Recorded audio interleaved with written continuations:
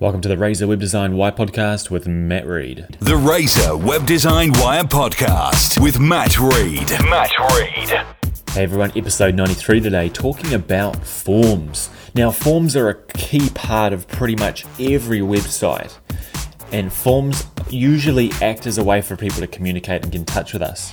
Now, obviously, a lot of more technical websites use forms to capture data, like eBay, for example, Amazon. For online checkouts, we use forms to put our details in. But most websites have forms for just contacts and get a quote. So the common deliberation is, how simple should I make my form? Or how detailed should I make my form?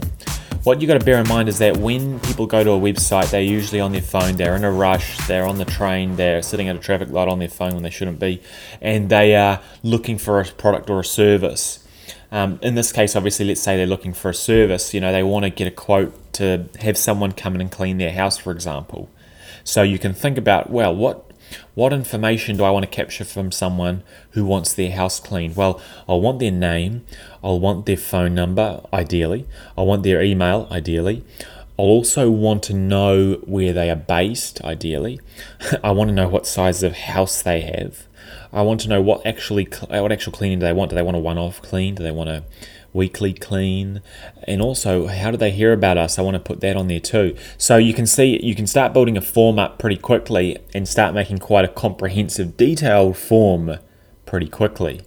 So the question is, do I want to make it very easy where the customer chucks a name, phone, and email in and that's done, and then I manually contact them to get the rest of the information? Or do I go into detail and make the customer fill in more information to get a quote? Now, usually, and I have sort of thought this for a while, usually the best thing to do is just keep it really simple. Literally name, email, and phone. So you're going to get more people filling it in because it's going to, I guess you could say, annoy them less.